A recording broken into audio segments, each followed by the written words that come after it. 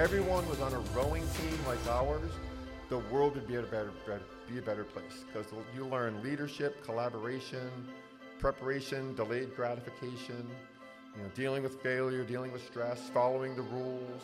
I mean, all those things you'll learn. And I think there's something special about the pursuit of excellence and a team working outside. Like, there's something special about rowing. I'm Alex Del Sordo,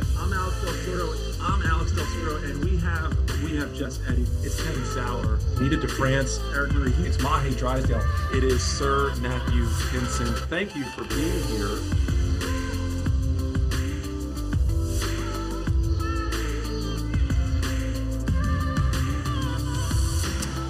Hello, everyone. And I'm Alex Del Sordo. Welcome to a live broadcast podcast, first of its kind, for us at least. This is a pretty special night. We have two fantastic college coaches, one from Texas and one all the way in Florida. But first, a little bit about us. So Rower's Choice is a few years old, but in 2012, we started a little repair shop in Baltimore, Maryland. And over the years, we grew it into buying and selling boats around the country, and in 2020, we decided to make a conscious effort to meet more coaches and rowers. So over the course of 2 years, we've interviewed hundreds of people from around the world about rowing and trying to get an understanding of how to grow the sport. I want to say a special thanks to the president here, Sue Ellen Chambers of White Rock, the whole board and the coaching staff for giving us this great space and welcoming us with open arms. And our guests here. So we have a gentleman coming off of a national championship, the head coach of University of Texas, Dave O'Neill. Thanks for having me. Now, all the way out in Miami, Florida, we have the head coach for 5 years now of Barry University. This is Nick Johnson. Thanks for having me. So we're touching on three topics tonight, and I think a lot of this is very important for the high school athlete. The first topic that we're getting into is the transition from being a senior in high school to then being a freshman at the collegiate level. The second thing that we're going to be discussing is the recruiting process, understanding what college coaches are looking for, and navigating that path, which I think has become very difficult over the years. And lastly, the future of rowing from the high school level all the way up to the Olympic level. So I'm going to start with Nick Johnson. Nick, I go back, I was in college 15, 16 years ago. I think things changed quite a bit. What is it like those first couple weeks or maybe those first couple months transitioning from a high school program to that collegiate program, specifically at Barry University? Well, I mean, at a school like Barry, what you're going to find is that the first couple of weeks, first month is just getting used to the volume, getting used to, finding what life is like not having your parents around to run your schedule. And so trying to figure out what you're doing from a day-to-day basis, what you're doing even from an hour-to-hour basis, where you're supposed to be, and then trying to keep up with the athletic side of it, because oftentimes you have kids that come in who maybe they didn't have the same sort of program at the high school level that they find at the collegiate level. Now, like you say, like volume, every high school is different. How much volume are you guys talking about? Like, what does that mean? I mean, obviously it's gonna vary from program to program and division to division, but most Division I and Division II are a little different in terms of their hours and what they can do on a weekly basis. But for Division II in the fall, you have a 65-day window when you can do 15 hours a week. And then in the spring, you get 20 hours a week, which is universal. All the divisions have that. So, Dave, you're coming off a national championship. In my mind, it must be like different, right, versus Barry University Division II. What's the volume like? What's that transition from high school to the collegiate level? What are you expecting as a coach, and what are you seeing? Good question. I think the first thing that we get across to the incoming recruits, I used to always say, make sure when you show up day one that you're fit. Show up fit. Those kids who, oftentimes they work really hard, they get recruited, hey, I'm going to go to the school, this is what school I want to go to, and then that summer beforehand, in my experience, there have been some kids like, I'm going to take a break when I show up, then I'm gonna get to work, and like make sure that that summer before you arrive, work out a ton. Now, they used to say show up fit. Then I realized I have to say show up what I think is fit. Not what you think is fit, what I think is fit. And because that initial first week is not simply the volume, but the expectation and how hard people are going that first week. And I'm even like, hey, we start off at Texas. We start off really, really slow, but we consider, just going out and rowing 16K. That's a really, really easy day. And some kids, they're really surprised at what the level is. Right away. 16K sounds like a lot, even right now. I mean, holy cow. Yeah, but we just got what's going to go on in 8 those first couple of days, and then now we're going out and doing 15, 16, 18K in the pairs, in the singles. And the kids are like, and now it's coming back in the afternoon and doing the double days. Most programs are going to ease into things, but if you are like, I'm going to take that first summer off and then ease into things, you're going to. And what I tell kids, if you take that summer off and you show up not really fully prepared, you will be in boats with other kids who took the summer off and not fully prepared. You show up and you're fit and raring to go, you will be rowing in boats with other kids that are fit and raring to go. Nick, is it the same scenario at Barry University? Like, are you expecting the same thing? Obviously, it's a slightly different level in terms of speed, but we do have the same sort of mentality. Like, you'll get into the boat that you are set to get into, and if you're not showing up prepared, we can't mandate workouts over the summer and over breaks, but nothing stops us from having a test early on. So parents, so I'm a parent, I have 3 kids. I know you guys have children. It's so funny that my first reaction would be like, oh my gosh, my daughter is going to burn out. And that's like, I think, a fear that some people have, that you're saying, be fit, ready to go, and then all of a sudden they're jumping in feet first and they're in over their heads. What are some of the things as coaches that you do to maybe prevent that, Dave? Yeah, good question. And we realize we don't start off the freshmen that first week with us or the first month. When we start off the first 4 weeks, we're in 8-hour weeks. So we're only, it's not a lot. But when we are rowing, we're going to make the most of that. We're going to make the most of those 8 hours. And then we get into the 20-hour weeks. We're doing 12 workouts a week. We're doing double days every day, But the freshmen are not allowed, and we use this word intentionally, you're not allowed the Monday PM workout and the Wednesday PM workouts. They're not allowed to come, because we figure most kids, they're used to doing one workout a week, Monday through Saturday, mornings or afternoons. So for us, we work out in the mornings. So the Monday afternoon is free, Wednesday afternoon is free, the Tuesday afternoon, Thursday, they lift, and that's a 45-minute lift. And the lifting, it's only a 7-minute walk from their dorm, so it's easy to get in and out. And then they lift and they go to dinner right upstairs. So it's boom, boom, boom. It's easy. Yeah, I think I remember my first experience in college is like I'm on my own. I'm independent. You have so much more time in the day than I think a lot of kids realize, or even parents. And by the way, we are doing a Q&A session after these rounds of questions. So if you have questions for these coaches or myself, you will have a chance. Chris Leonard will be bringing a microphone over there towards the end. So start thinking about some questions for these guys and for us. So can I just add one thing? Please. All coaches, they're going to be aware it's your first semester away from home. Like, we know the transition. It's your first away from home. The social life is different. Classes, it's all different. Every coach is going to be aware and help you ease with that transition. But it is, for those kids that we recruited, there is an expectation when you come in. You came here with a real expectation to be the rower that we recruited. So that kind of makes me think about culture. Nick, you and I talked about that a couple days ago when we were doing our interview together. How important is the culture and that environment for you at Barry University? It's huge. I mean, you can't have.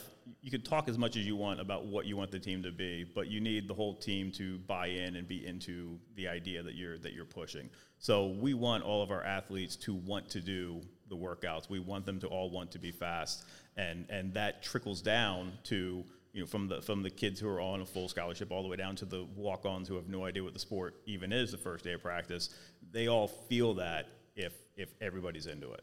And Dave, I mean, I'm to win a national championship, I would imagine culture is a big part of what you do. Is that right? It's all about attitude and culture. Yeah, that's the biggest thing that we focus on. I say all the time, like, the reason why we're good, I think the technique is good, I think the training is good, but it all comes down to the people and the culture that we have.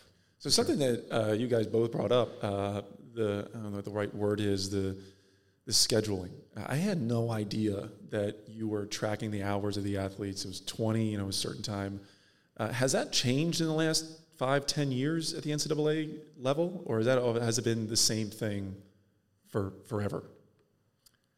Good question. The rules have not changed. There has been a slight tweak in the rules maybe 5-6 years ago where when we're in 8 hours, it used to be you can only have 2 hours of skill instruction. Now we can have 4 hours of skill instruction, but it's always been 8 hours.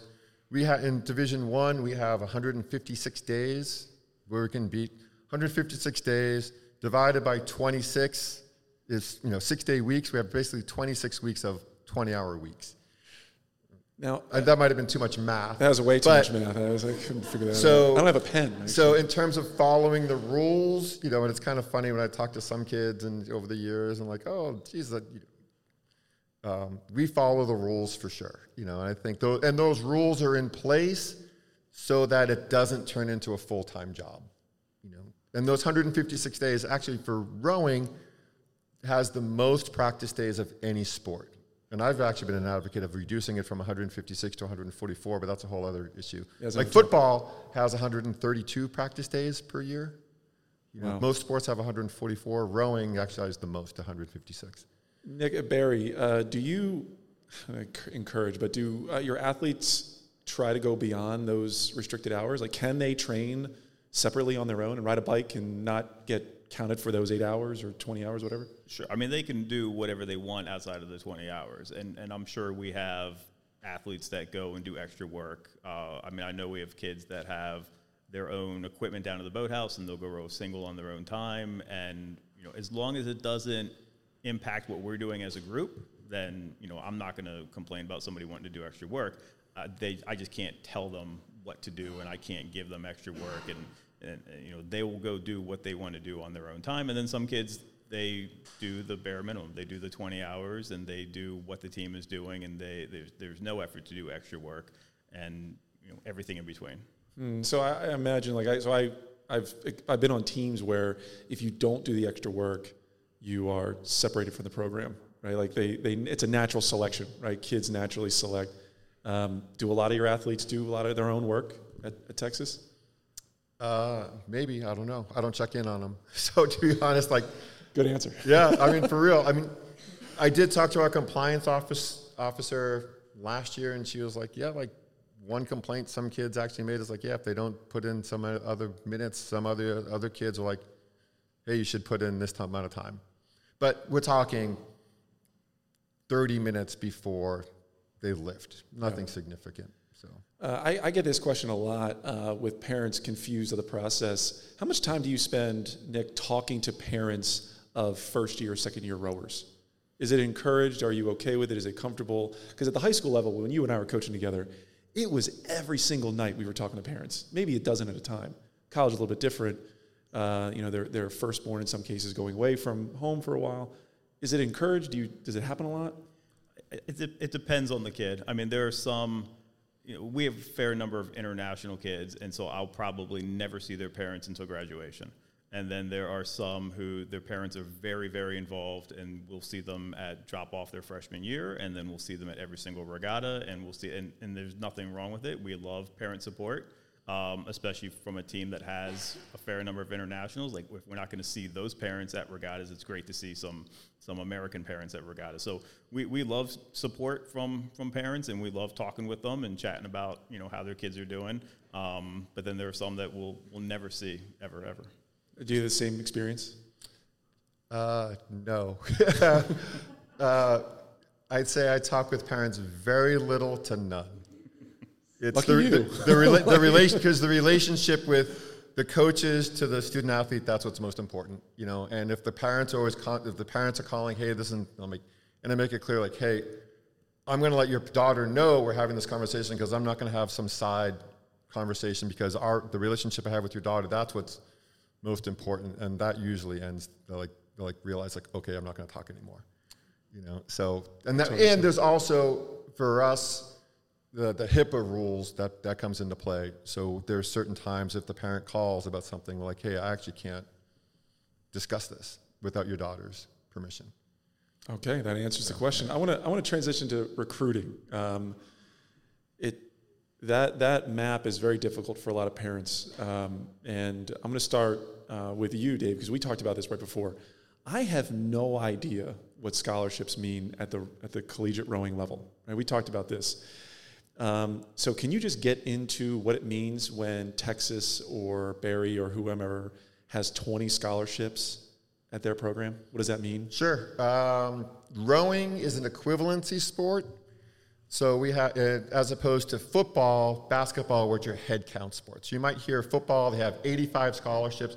So for football, for Division I football, FCS football, if there's 85 scholarships, 85 guys on their team have a full scholarship. And that is full scholarship tuition, room and board, books, cost of attendance. So that's a full scholarship. For rowing, for most sports, rowing, swimming, baseball, track and field, we're equivalency sports where it comes down to percentages. So some kid might have a 50% scholarship, another kid gets a 25%, is on a 25% scholarship, another kid's on a 10 and 15% scholarship. All of those percentages adds up to one scholarship. So at Texas, we have far more than 20 kids on some form of scholarship, and there's some kids on no scholarship. So, and those scholarships range from a book scholarship, where we pay for their cost of books, all the way up to, I don't know if anyone on our team is on a full scholarship, but up to 95%. So Nick, Barry, we jokingly, there's a difference, we understand, Division II. So what's the level that you have at Barry to offer? Like how many scholarships do you have? How does that work for your program?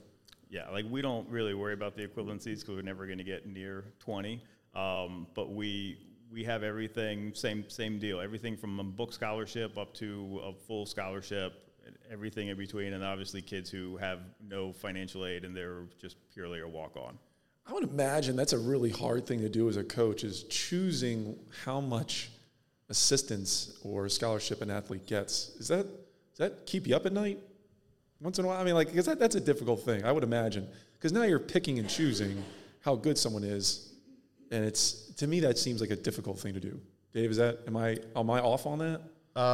Yeah, that's a difficult thing. But like I say, as a head coach, my job is all about making decisions. And if I make good decisions, I'm a good coach. If I make bad decisions, I'm a bad coach. So in terms of every year we have X number of scholarships to offer, or percentages, and making those decisions, that's important. And if we offer somebody a really big scholarship, and she shows up not fit, that's an issue. So what happens, scenario, let's say you give someone 50% scholarship, she doesn't show up fit, year 2, she's really not making the third vote, and your expectations were here and they're actually down here. Does that rower lose the scholarship junior, senior year? Do you take that away, or do they have it? How does that work? They will not lose a scholarship. In the Big 12, all scholarships are, when someone signs a letter of intent, when they we can talk about letter of intent and all that, how that all works too. But when they get their initial scholarship, it's for 4 years, and they know what that scholarship is, and that scholarship cannot, and this is for every school, your scholarship cannot be reduced for athletic purposes. So if someone's not performing, they keep their scholarship. But could it be raised? Yes. So you can go up. You can go up. You can't go down. You can't. Yeah. Now, is anything he said different from the Division II level? It's theoretically you can reduce a scholarship, but there's a lot of hoops and a lot of paperwork, and you have to have a lot of details as to why it's being reduced. We've never reduced a scholarship with our program. at least not without having a very good reason and conversation with the athlete beforehand as to why it's happening. But I don't think I've ever had to go down that path. Another question we get a lot is, what kind of rower is going to go to Barry? What kind of rower is going to go to Northeastern? We get this quite literally every single week. Where should my daughter or son row? And then we go over that ad nausea. So, and I know, I hear somebody laughing, yeah, you probably wonder, where am I going to go to school? Well, I have my own opinion. I'm not going to give it here tonight, but Nick, is it possible to explain or build me that rower that you're looking for? Who is the rower you're looking for? I mean, it's tough. Obviously, it's apples and oranges in terms of the type of athlete that we're each recruiting up here. Obviously, we all want that tall, long, athletic, fast kid, and we have a different variety and window as the type of kid that we're trying to recruit. And so we look for a small program like ours, a lot of depth. And I think a lot of Division II programs are looking for depth. We only race an 8 and a 4. So if we can, we want to have more than that. You don't want to just show up on the first day of classes with 12 rowers and 2 coxswains. So we try to recruit a lot of depth, and sometimes that means going outside of our window of the type of athlete we're looking for. But, for us, we try to have a very wide range as to the type of kid that we're recruiting. So would we love those kids that are 6 feet tall and go 7 flat? Yeah, sure.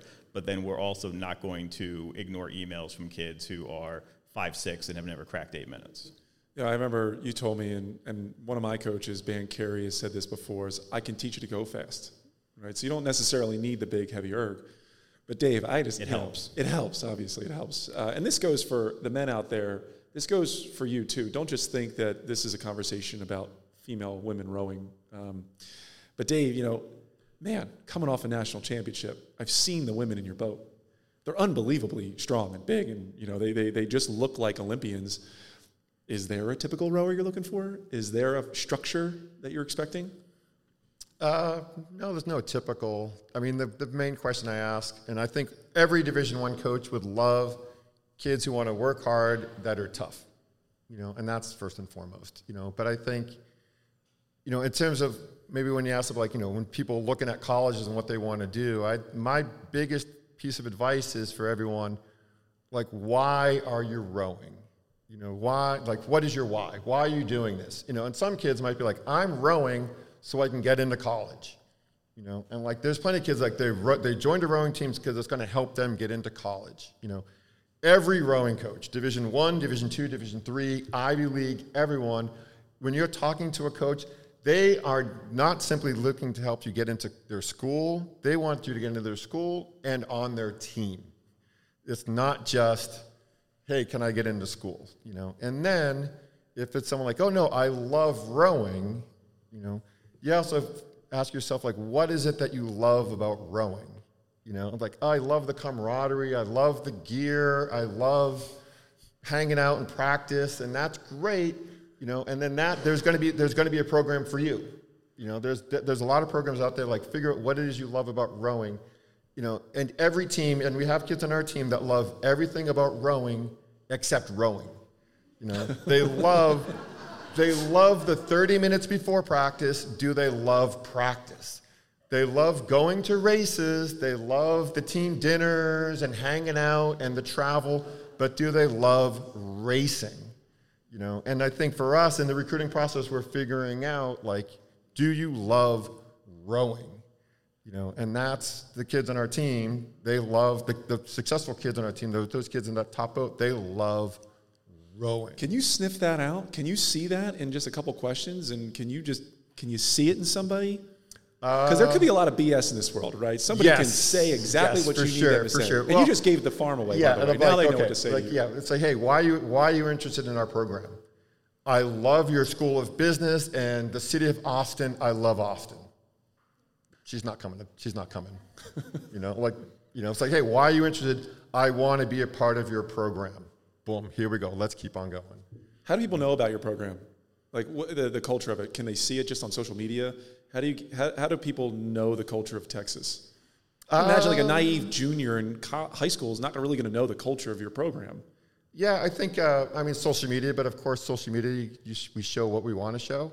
Oh, yeah, right, yeah. But at the same time, and we've been intentional about social media, and if you don't follow us, follow us, or follow all the different Follow programs. us too, by the way. Follow us too. And, but I think reputation and word of mouth, that becomes very, very important, and I think, I've always believed, in terms of getting ahead when people ask, like, okay, it's all about who you know. Well, it's who you know and what they think about you. And I think over the years, and our reputation and me developing relationships with different coaches around the country, around the world, even when I, left Cal and went to, came to Texas, had some relationships with international coaches and, keep on moving. So it's all of it. So Nick, something unique about the two of you is you spent a lot of time at the high school level. So you were there alongside a lot of your athletes for a decade, talking to them about the process of going up to the collegiate level. What advice do you have, given that you have a decade of experience at the high school level that Dave doesn't necessarily have?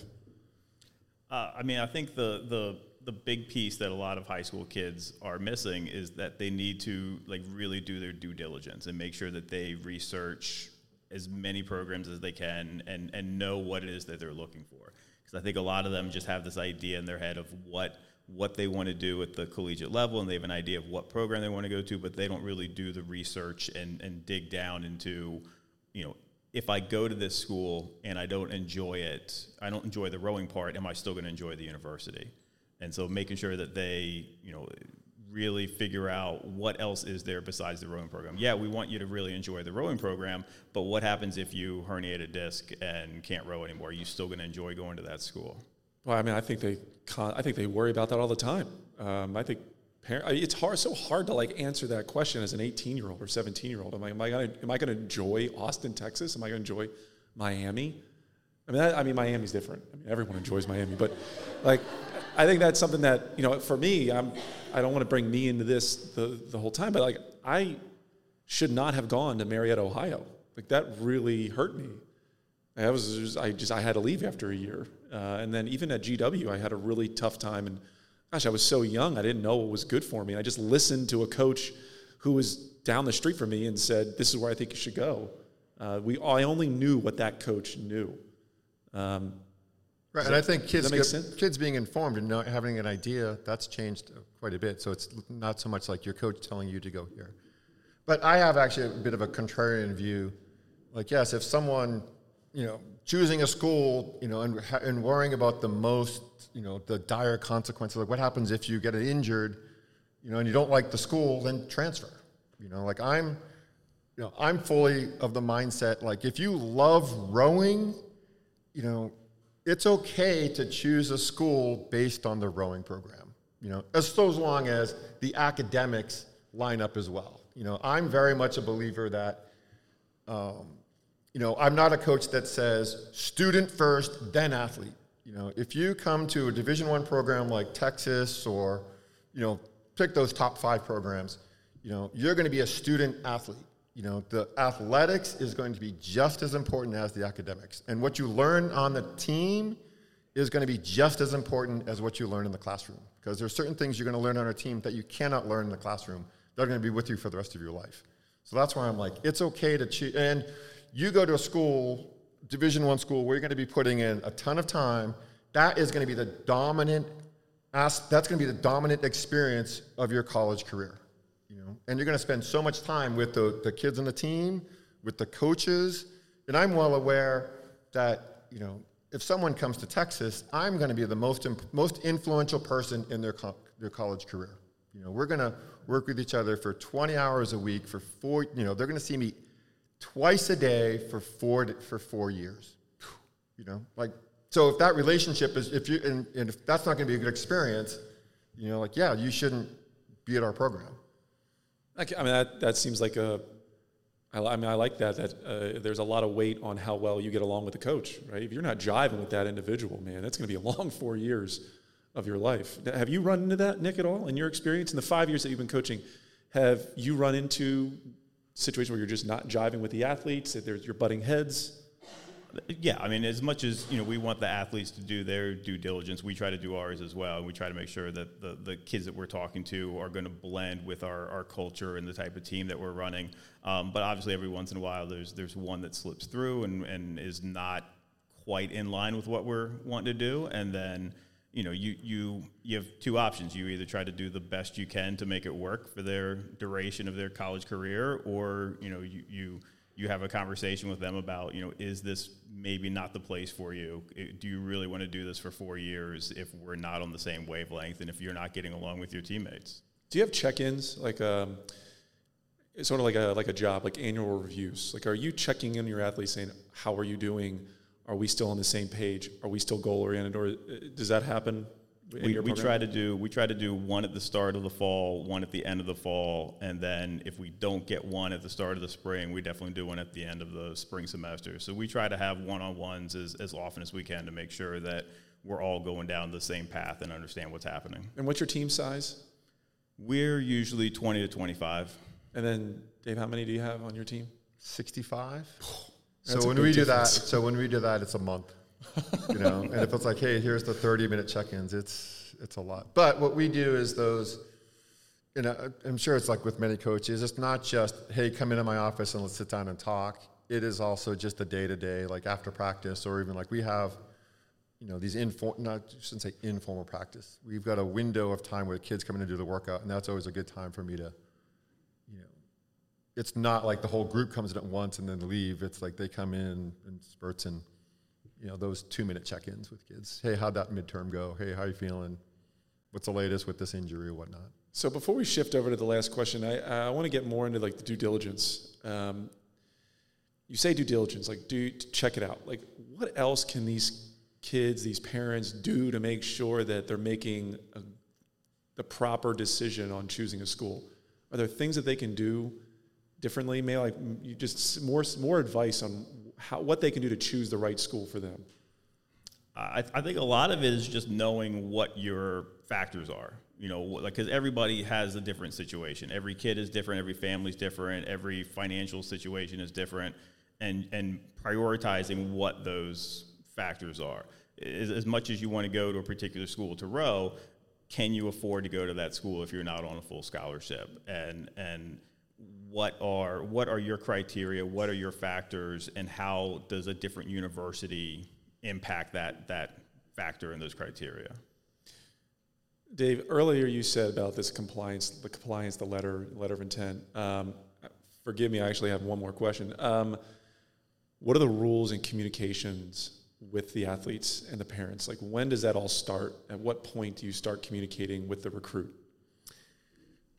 The rules changed just a couple years ago. I was going to say like last month. Okay, so good. So a couple years ago, where we used to not be able to have contact or off-campus contact with a recruit until July 1st, heading into their senior year. That has now changed. That we can, starting your junior year, heading into your junior year, we can start having phone calls, initiate phone calls, and have contact off campus. And that has freed things up a ton, and that's been really good.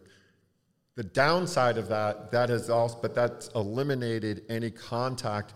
We can't even receive phone calls from freshmen or sophomores. So if you're a freshman and sophomore, please don't come up and talk to me after this, really, because we can't talk off campus, and we can't even talk when you're on campus. So that is. Because what was happening, coaches were like, hey, tell the junior coach, hey, have this kid call me, and talking to a coach is fine. Talking to a coach is fine. Talking with coaches is fine. Annie or Chris or anybody here, if Jesuit, but Dallas United, whatever, they want to call you, they can call you. They can talk to you about some athlete. So now it is the summer heading into your junior year of high school.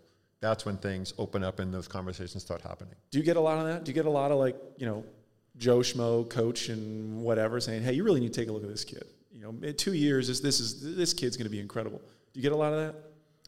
A little bit here and there. I mean, especially at our boathouse, like we'll see the coaches around there, and they'll say, oh, I got this freshman that's going to be really good, and I say, cool, tell her to come talk to me in a couple of years. A couple of years.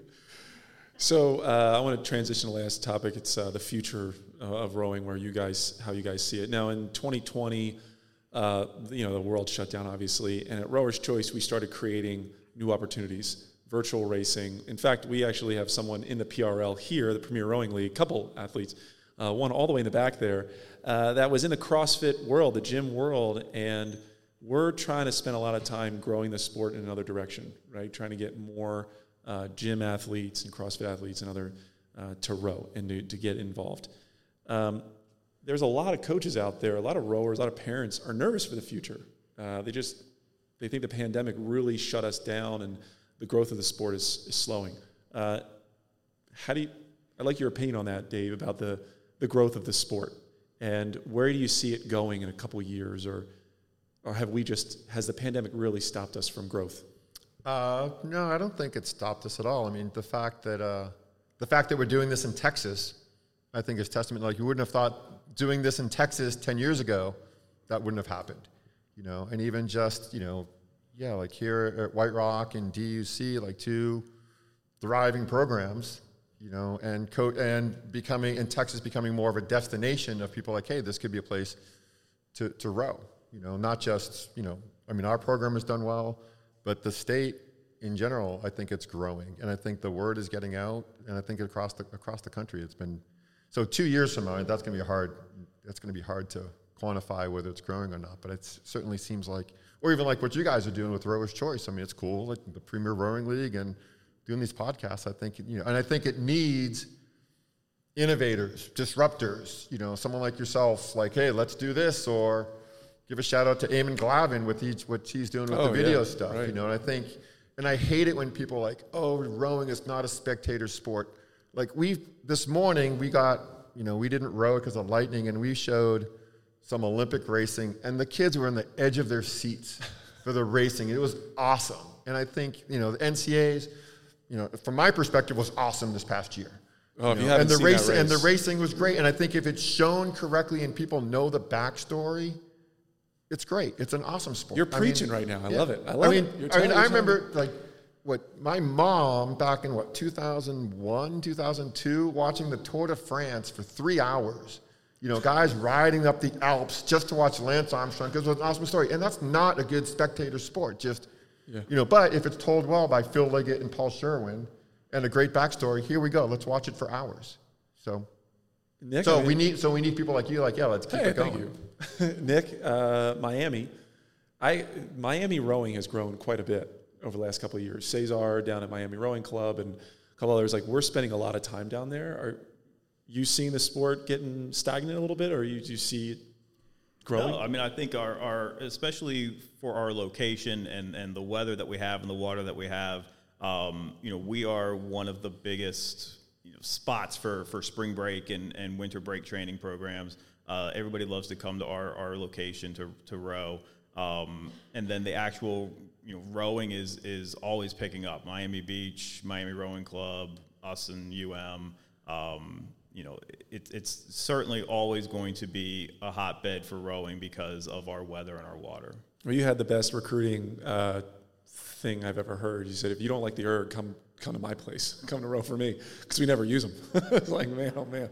We have a few. We have a few that break out once in a while.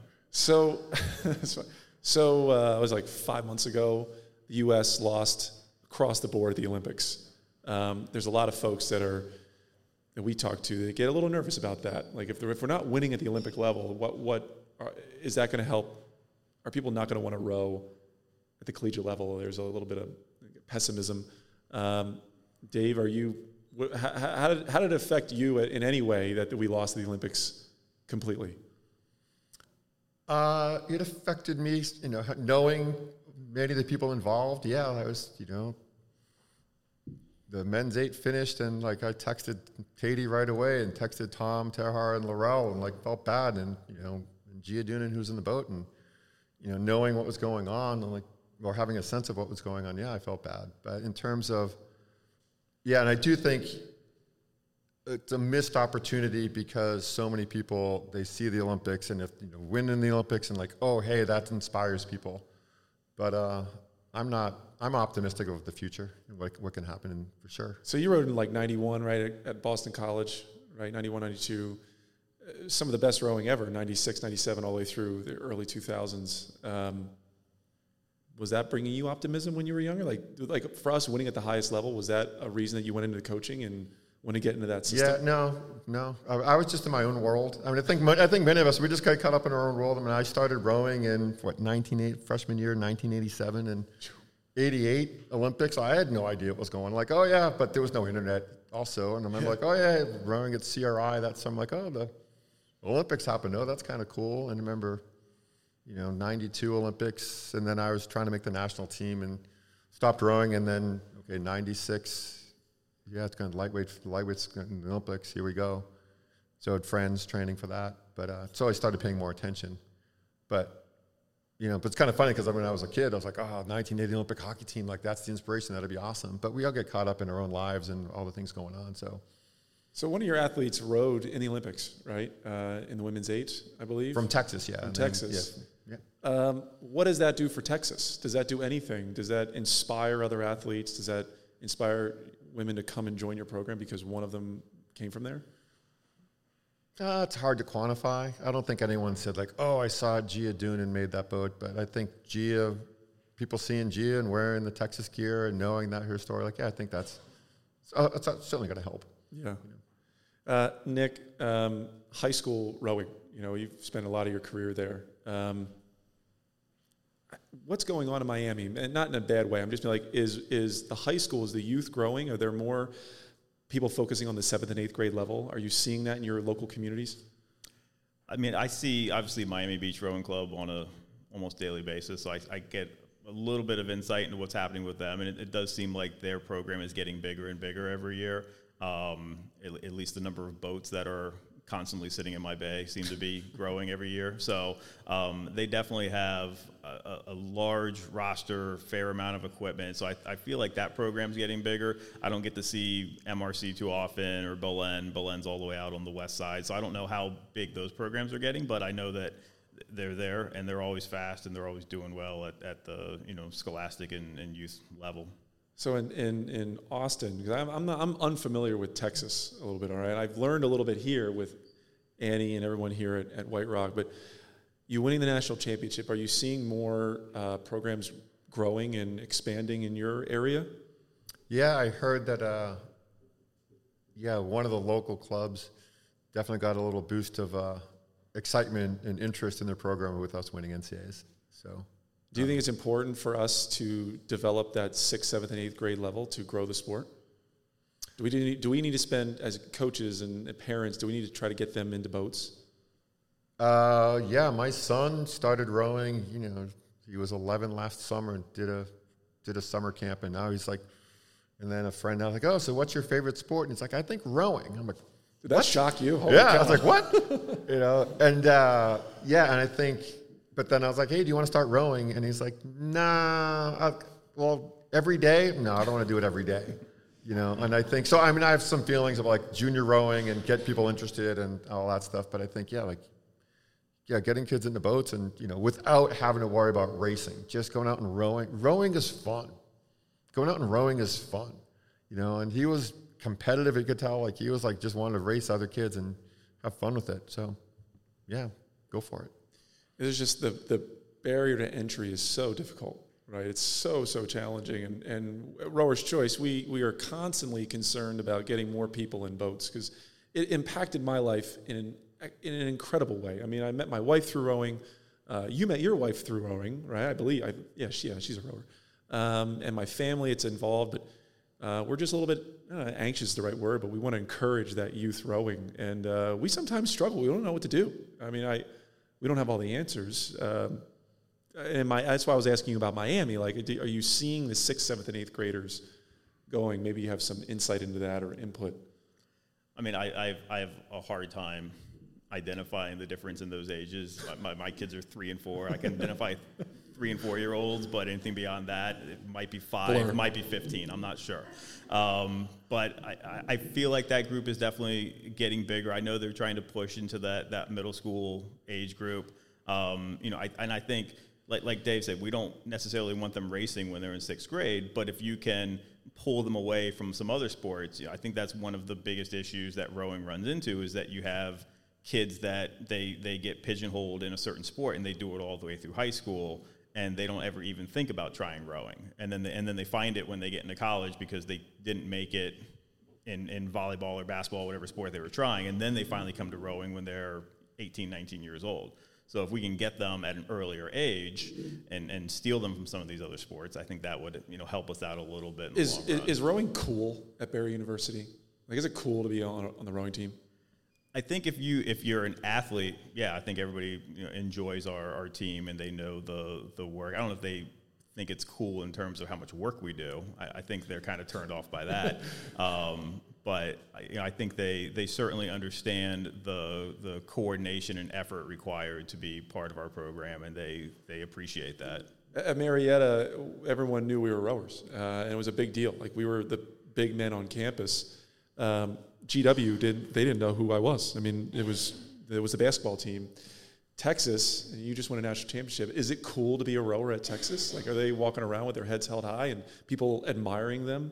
Because in rowing, it ain't cool. I mean, most of the time, people think we're a bunch of nerds or something rowing in boats. From day one, one of our missions, we were like, we're going to turn Texas into a rowing school. And I've always been a big believer. The best way to get noticed is to do something noticeable. Rather than like, okay, hey, look at me, like do something noticeable and people will take note. And the national championship will do that. Yeah, and I think, as our team has gotten better, and we had a really good first year and that people took notice. And and I think people across the board, certainly the coaches of the other sports, they recognize like rowing is hard. Like rowing's a hardcore sport, and then for us to be among the most hardcore of a hardcore sport, there's some definite respect that goes into it. So, but we're not doing it for that accolades. We're just doing it because we love rowing. Well, there you go. And I think what you're saying about like getting kids into it, like I've always been a big believer. Like rowing can change the world. And that's like I fully believe like rowing can change the world. If everyone was on a rowing team like ours, the world would be a better place because you learn leadership, collaboration, preparation, delayed gratification, dealing with failure, dealing with stress, following the rules. I mean, all those things you'll learn. And I think there's something special about the pursuit of excellence in a team working outside. Like there's something special about rowing that you can't do in other sports. And it's not just at Texas. It's at Barry. It's at every other program. It's here at White Rock, at DUC, at Jesuit. It's everywhere, right? Like there's something special about rowing. And I think that's, even like Most Beautiful Thing, the Arshay Cooper, Mary Mazzio movie was great. And he's like, it struck him and moved him and made him a better person. And I think that's what, for us, I'm a big believer, like what I love about coaching in college, like it's about education and becoming the growth of the individual. And I want to get in the boat right now. Yeah, there's something there's something special about rowing. I think get more people rowing and enjoying it for the love of rowing, not some other thing down the road. And that's when I'm like, don't start rowing in order to get into college. And even like one of the biggest things I took from The Most Beautiful Thing, it's like it seemed like it was started to help these guys go to college, and none of those guys went to college, but it impacted them for the rest of their lives, in ways that when it was started, they didn't realize. So, well, Nick, I love the story you told me that you were a C guy, you were a C team guy, you found rowing and you're on the A team, right? And it changed your life. You were at Virginia Tech, you were kind of waffling around in sports, you find rowing, you find that you're pretty good at it, and now 20-something years later, you're the head coach of a program. So clearly rowing has impacted you.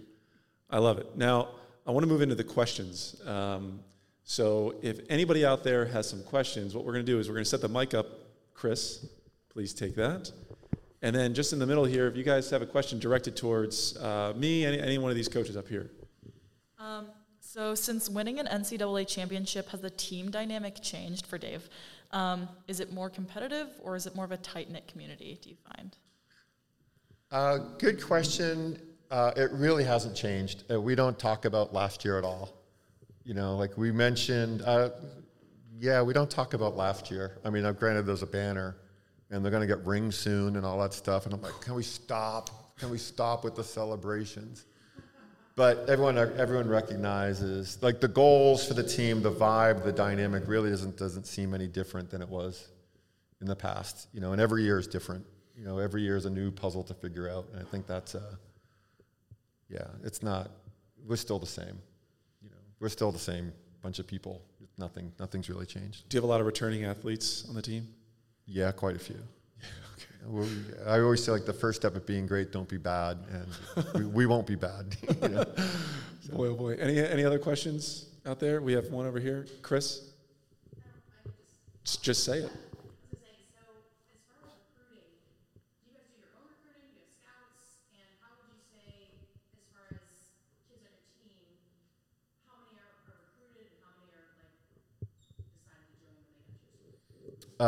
For us, we don't have scouts. I think that might be an NCAA violation for us to have, like, the scouts out there. But we have a full staff, and our staff, they do a great job with recruiting and reaching out to coaches and answering the inquiries and, you know, talking to coaches and finding kids, you know, scouring results and reaching out to kids all over the world. And and within our team, we still have walk-ons, you know, that'll never go away. But I think on our NCAA squad last year, that's 2 8s and a 4, there was only one kid who was a walk-on. You know, so our team is mostly recruits, you know, and we're recruiting kids from all over the world right now. Nick, how about you? Yeah, I mean, we have, besides me, we have an assistant coach and a graduate assistant, and our graduate assistant almost exclusively handles on-campus recruiting for novices, you know, kids who are already at school. And then my assistant coach and I kind of split duties for the recruiting. I mostly do the international recruiting, and then she handles a fair bit of the domestic stuff. And I'd say, you know, if NCAAs were today, like our top 12, probably only 2 are walk-ons, I think. The rest of them are all recruited. Any other questions? Oh. Well, actually, we have Ross Love in the back. Oh, man. You want me to go to Ross first? Ross, probably just shout. You can probably just shout. We can probably hear you. So I've been a strength coach for almost 20 years. And my question for you is, like, how do y'all, as far as weightlifting training to on-the-water training, how do y'all prioritize that and regulate that for rowing? I've never rowed on the water before. I've just used the erg. So as far as how do y'all regulate that with y'all's athletes? Dave, you want to, or Nick? We have 3 full-time strength and conditioning coaches, and we have one in particular that works with our squad, and so she and I try to make sure that we're staying parallel with each other as far as what we're doing training-wise. I let her know when our big races are, so she tries to make sure that they're not, you know, maxing out the day before going to the conference championship, and she handles the bulk of what we're doing there. She's great. Yeah, and we have a strength coach who works with our team and one other team. I think he works with the women's swimming team, and he's great. And his coach Mike Hansen, and he understands we're the rowing team. We're not the lifting team. We're the rowing team. And I give him some basic parameters. This is what we're looking for. And he has free reign to do it. One of the things, one of the parameters, like, no Olympic lifts. Like, we're not going to do. And one of the things, because, you know, I'm a big believer, you don't need to learn 2 Olympic sports while you're at Texas. Learn 1 Olympic sport. You know, so we don't do cleans, and also, like, we're an aerobic endurance sport, so we don't, you know, and the likelihood of them getting injured doing anything less than 5 reps, you know, sets, like, everything's, you know, anything, you know, even when it goes below 8, I'm like, oh, they're going to get hurt. So we're in regular communication, but the biggest thing is no one should ever get hurt in the weight room. Like, if they get hurt rowing, okay, but if someone gets hurt in the weight room, that's when there's a problem. You know. We had a question in the middle there. Yeah, just wondering for Dave, like the move to the SEC, does that affect, like, the number of scholarships or how they get handled? like compared to how the Big 12 handles them? Or? There might be some changes a little bit, but that's still to be seen. The Big 12, how it has a 4-year agreement, I'm not sure if the SEC has that. And there's some other things that's coming down in terms of with the Alston case, if you follow along with that, with how the Big 12 is handling that money versus the SEC. So there'll be some slight changes, but nothing really significant. Any other questions? We have one over there. Can I ask a couple questions? Of course you can. As a parent, how would you suggest we evaluate how competitive our child is? I mean, we all like to think they're going to do great things if that's what they want to do, but, a realistic evaluation of their ability to fit in, at certain levels of the competitive collegiate level. That's a hell of a question. Yeah. I can't wait to hear this answer. Yeah. And then, can I ask the other question, and then ways that athletes have reached out to you, as opposed to them being just recruited out of the blue by someone, how effective is an athlete said, I'd really think I might fit in well, XYZ. I mean, how best can they do that without being offensive or intrusive or? Yeah. I'll answer that question first. Come on, I'll answer that. That's the easy one. Yeah. You can have the hard one. Well, we love getting emails from kids and saying, hey, but when you email a coach, if it's your first email to a coach, make it short, relatively short, and make sure you include your height, your weight, your 2K erg, and maybe SAT GPA, because we can just go down like, okay, hey, this kid is 6'1", 170, 712, 1400, 3.2. Boom. We know. We all know what those numbers are. But if it's like, oh, hey, if you leave out any of that information, like, why did you leave out that information? And if it's like, hey, Texas is my top, Texas or Washington or Stanford, like that's my dream school. And if you do that, make sure you spell the coach's name correctly. Don't put the Stanford coach's name on the Texas email, because that stuff happens a lot, So, but we appreciate those emails from coaches, from kids all the time, and that's the main thing. So reaching. My biggest advice would be reach out to, if you're interested in school, reach out to the coach, and if you don't get a response, send it again. Or send it to an assistant coach, and that's we all the time we're like, okay, right on. The first question in terms of evaluating, my sense is your kid better than anybody, your kid, and you probably have a sense, how focused, committed, work ethic, all of those things, how good, what level she is or he is, you probably have a sense. And then realizing at a place like, pick any of the Division I schools, men's or women's, like it's going to be a lot of hard work, and it's just going to be a good, positive experience, So, and then if it's, and then work with the junior coaches, and if your kid isn't making the top boat, there's going to be a good program for him or her, but, like for a program like ours, it's not just, is she in the top boat? Is this the, when we talk to a junior coach, like, we'll check in with the junior coach, like, is she the best kid you've ever coached? Oregon relation, is she among the top 5 kids you've ever coached? It even gets to the point, is she the top rated recruit in her country for us right now? And you can figure that out, And I hate to say it, one of the SAT of rowing, we can talk about whether the SAT is a good test or not. The SAT of rowing is the 2K erg. Like that, it's a standardized test. That's something that everyone does and everyone knows, and we understand not all 2Ks are the same. Because if someone just started rowing at a small program and had just got into it, we understand that kid pulling a 730 is going to be different than the top junior program in the country has been rowing for 4 or 5 years pulling a 730. We understand it's not the same. So that's a great answer, Nick. Do you want to follow up on that one? I think you hit that one right on the head. But, especially that last part about when you started and how long you've been rowing and what your current level is. You know, we love kids that have very little experience and maybe are the diamond in the rough that a big D1 school isn't going to talk to. And those kids have to understand what their value is and what their potential value is, which, you know, kind of goes in with the due diligence, making sure that you're doing your research, knowing who you are, what kind of school you're talking to, and what you're worth to that school.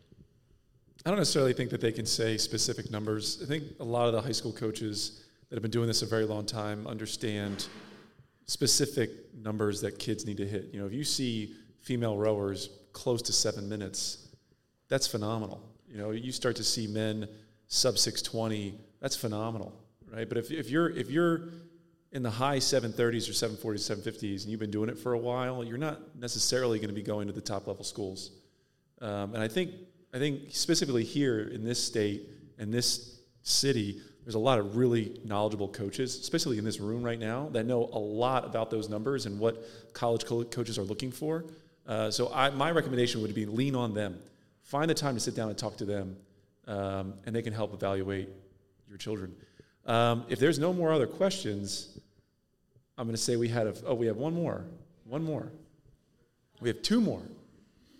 Holy cow. For being a young team, I have a couple sophomores to represent. So for both of you, what does the average day for one of your athletes look like? Like, when does practice start? How far away is the boathouse from campus and the dorms? Nick? Our boathouse is about 15 minutes from campus, at least in the mornings when we go. It's a little different in the afternoons when Miami Beach traffic hits. But we usually, if we're on the water, we're leaving campus around 5:30, on the water a little bit after 6 o'clock, and then they're back in time for 9 o'clock classes. They'll have an afternoon session. Usually we'll do 3 lifts during the week, and then probably a couple afternoons that are some sort of erg, stretch, yoga kind of session. So we'll do 11 sessions a week usually during the spring. Dave? And for us, or I'll talk in general for most Division I programs, like at our level, it's going to be a morning workout, whether it's on the water or, you know, I know like maybe like Virginia rows 2 mornings a week. They alternate afternoons. I think Washington rows in the spring in the morning, Cal rows in the morning, Ohio State rows in the morning, or depending on the time of year, like there might be a morning erg, and then classes during the day, and then another afternoon workout. You know, the second session is usually probably easier. Although most programs are probably going to do 1 hard erg workout a week, you know, and they might do that in the morning or going to do that in the afternoon. And most of us lift 2 or 3 times a week. And then I'd say most of us, the Saturday is a pretty extensive workout for everybody. So you're looking at 11 to 12 workouts a week. You know, double days pretty much every day. What's a hard workout at Texas? Like an erg, like even like what do you think is hard? Well, it depends on, you know, you can make any workout hard. We can make any workout easy. I mean, we did on Friday, this past Friday, we did our first like real erg workout of the year of 2022, the first recorded workout, and it was 2x5K, and it was hard, you know. Like open rate? The first one was open rate, and they had to, because a few kids had to, you know, and I really didn't want to do it, but you know, a few kids had to do it for their national team testing, different countries. So, and I was like, hey, we're not doing this because I'm telling, like, you know, because Germany and GB and New Zealand, they have to do it. So sorry guys, like I'm not the one making you do this workout. And but because your teammates have to do it, so it's more fun doing it as a group. So they did the 2. So I said the first one will be open rate, and they did pretty well. They did quite well on that. So I'm like, okay, we'll dial the second one back. I love the modesty on that one. Nick, what's a hard workout at Berry? What would you say is, give me one of your top 3 or 4. I mean, we did one, I don't know, maybe a week ago. We did a 6x1K, like 2 minutes rest in between. Oh, yeah. Goal was to not blow yourself up on the first one, like try to be moderately consistent for all 6 of them, but it should be an effort. I think, like when you ask the question, like, okay, hey, the hardest workout, I think most coaches something that's happened within women's rowing over the last 20 years, 15 years, like how much more professional it's become, and like, yeah, it's definitely pro. So those workouts where we're just going to do something just because it's going to be crazy, like the point of it to just crush everybody, like we don't do that. Most programs aren't going to do that. Like there's going to be some evidence-based, this is the protocol, this is the reason why we do it, rather than something just ridiculous, so. I love it. Now, we had one more question over here, I think. Gentlemen. Oh, we have another one. Another one. Okay. So what is your injury policy, and to what degree does recovery and athletic trainer visits fall on the athlete's shoulders? Good question. I think everyone's policy, it's not policy, that's going to sound very rigid. The coaches want to know if there's an injury. Like we don't want kids hiding anything, And for me, I always say, like, I don't get mad if someone's injured. I get mad if someone's injured and I don't know about it, or if you're hiding it. Because that's when a 3-day injury turns into a 3-month injury. Because rowers get 2 injuries, like rib stress fractures and disc injuries at L4, L5. Those are the 2 injuries. And those are the 2 injuries that can take you out for, you get a stress fracture, you're out for 6 weeks. So it's important, like, okay, hey, as soon as there's anything with the rib, let me know. Because if you wait a week, or someone says, hey, my rib hurts, the first question I ask is, how long has it been hurting? And if you say it's been a week, I'm going to be like, well, we did that 30-minute erg at 22. I bet it hurt after that day. Oh, yeah. You did 20K in a pair. I bet it hurt after that day. Oh, yeah. I bet it. Then we did 20K in the Cox 4, and you were at stroke seat, and we were doing power pieces. I bet it really hurt after that day. Oh, yeah, I couldn't sleep after that. And now you're telling me, But if we wouldn't have done all of those workouts, or we would have been smart in all these other workouts if we had known, rather than you just row until you break, And yeah, in terms of the responsibility, in terms of getting better, I think for every coach is going to be like, yes, you are in charge of your body. Like it's going to be your responsibility, you understanding the rehab to get better, and working with the sports medicine, and we'll all be in communication with the sports medicine staff to get better. But our big thing is that you can't self-diagnose, whether it's injuries or illnesses. So if a kid has to pull herself out of a workout, I don't let her just say, oh, well, my hip hurts. I say, well, okay, we have to go see the athletic trainer. You got to go into that room and check in with them and figure out why your hip hurts. Or if you can't come to practice because you're sick, well, you better go see the health center and figure out why you're sick.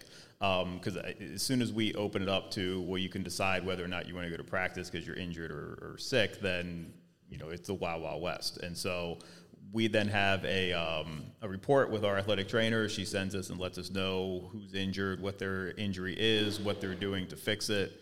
And if you're not doing anything to fix it, then we have to have a conversation about why are you not trying to get yourself better. That's just being a mature athlete. Right. I mean, right. They're not, mom and dad's not at home anymore, right? This gentleman over here had a question.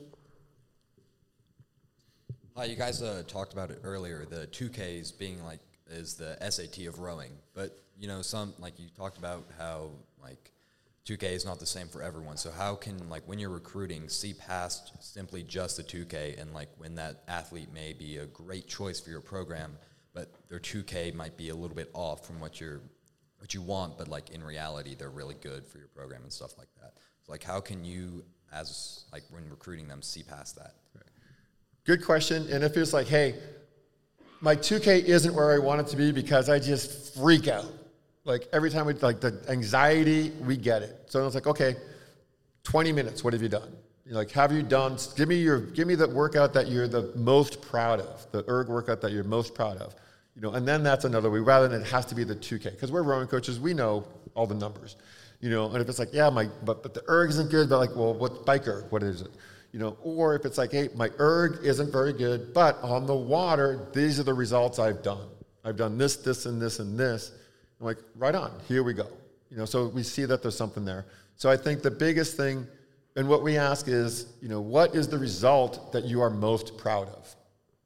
Like not just talk, but like, I'm most proud of whether it's this erg result, but if it's like, hey, this result on the water, when it can be like I was in the second boat, and then I got seat raced and I switched and I got one day someone was out and I got switched in the first 8 and that boat took off and then the coach kept me in the boat and, we had the best season we ever had.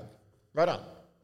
So like the coaches were real people, all of us. Like, so what's the backstory? What's going on? And help us make that decision. And we know like you're not just, when I say like rattle off the numbers, that's the beginning of the conversation.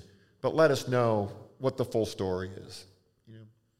So, and I think, but with that, like, don't convince yourself. Well, so many kids are like, I'm not good in the erg. I'm not good in the pair. I'm not good in the 4. I don't seat race very well. I'm not good in these days. But put me in the 8. Put me in the 8 on race day. I swear to God, I'm going to be good on those days. I'm like, just be aware of like, yes, everyone's going to be good when you're surrounded by other good people too. Nick, you wanted to say something? And you might have to just get there and show the coach that you are actually just good in the boat and that you're not very good on the erg. And I was just this morning talking about a kid we had 4 or 5 years ago.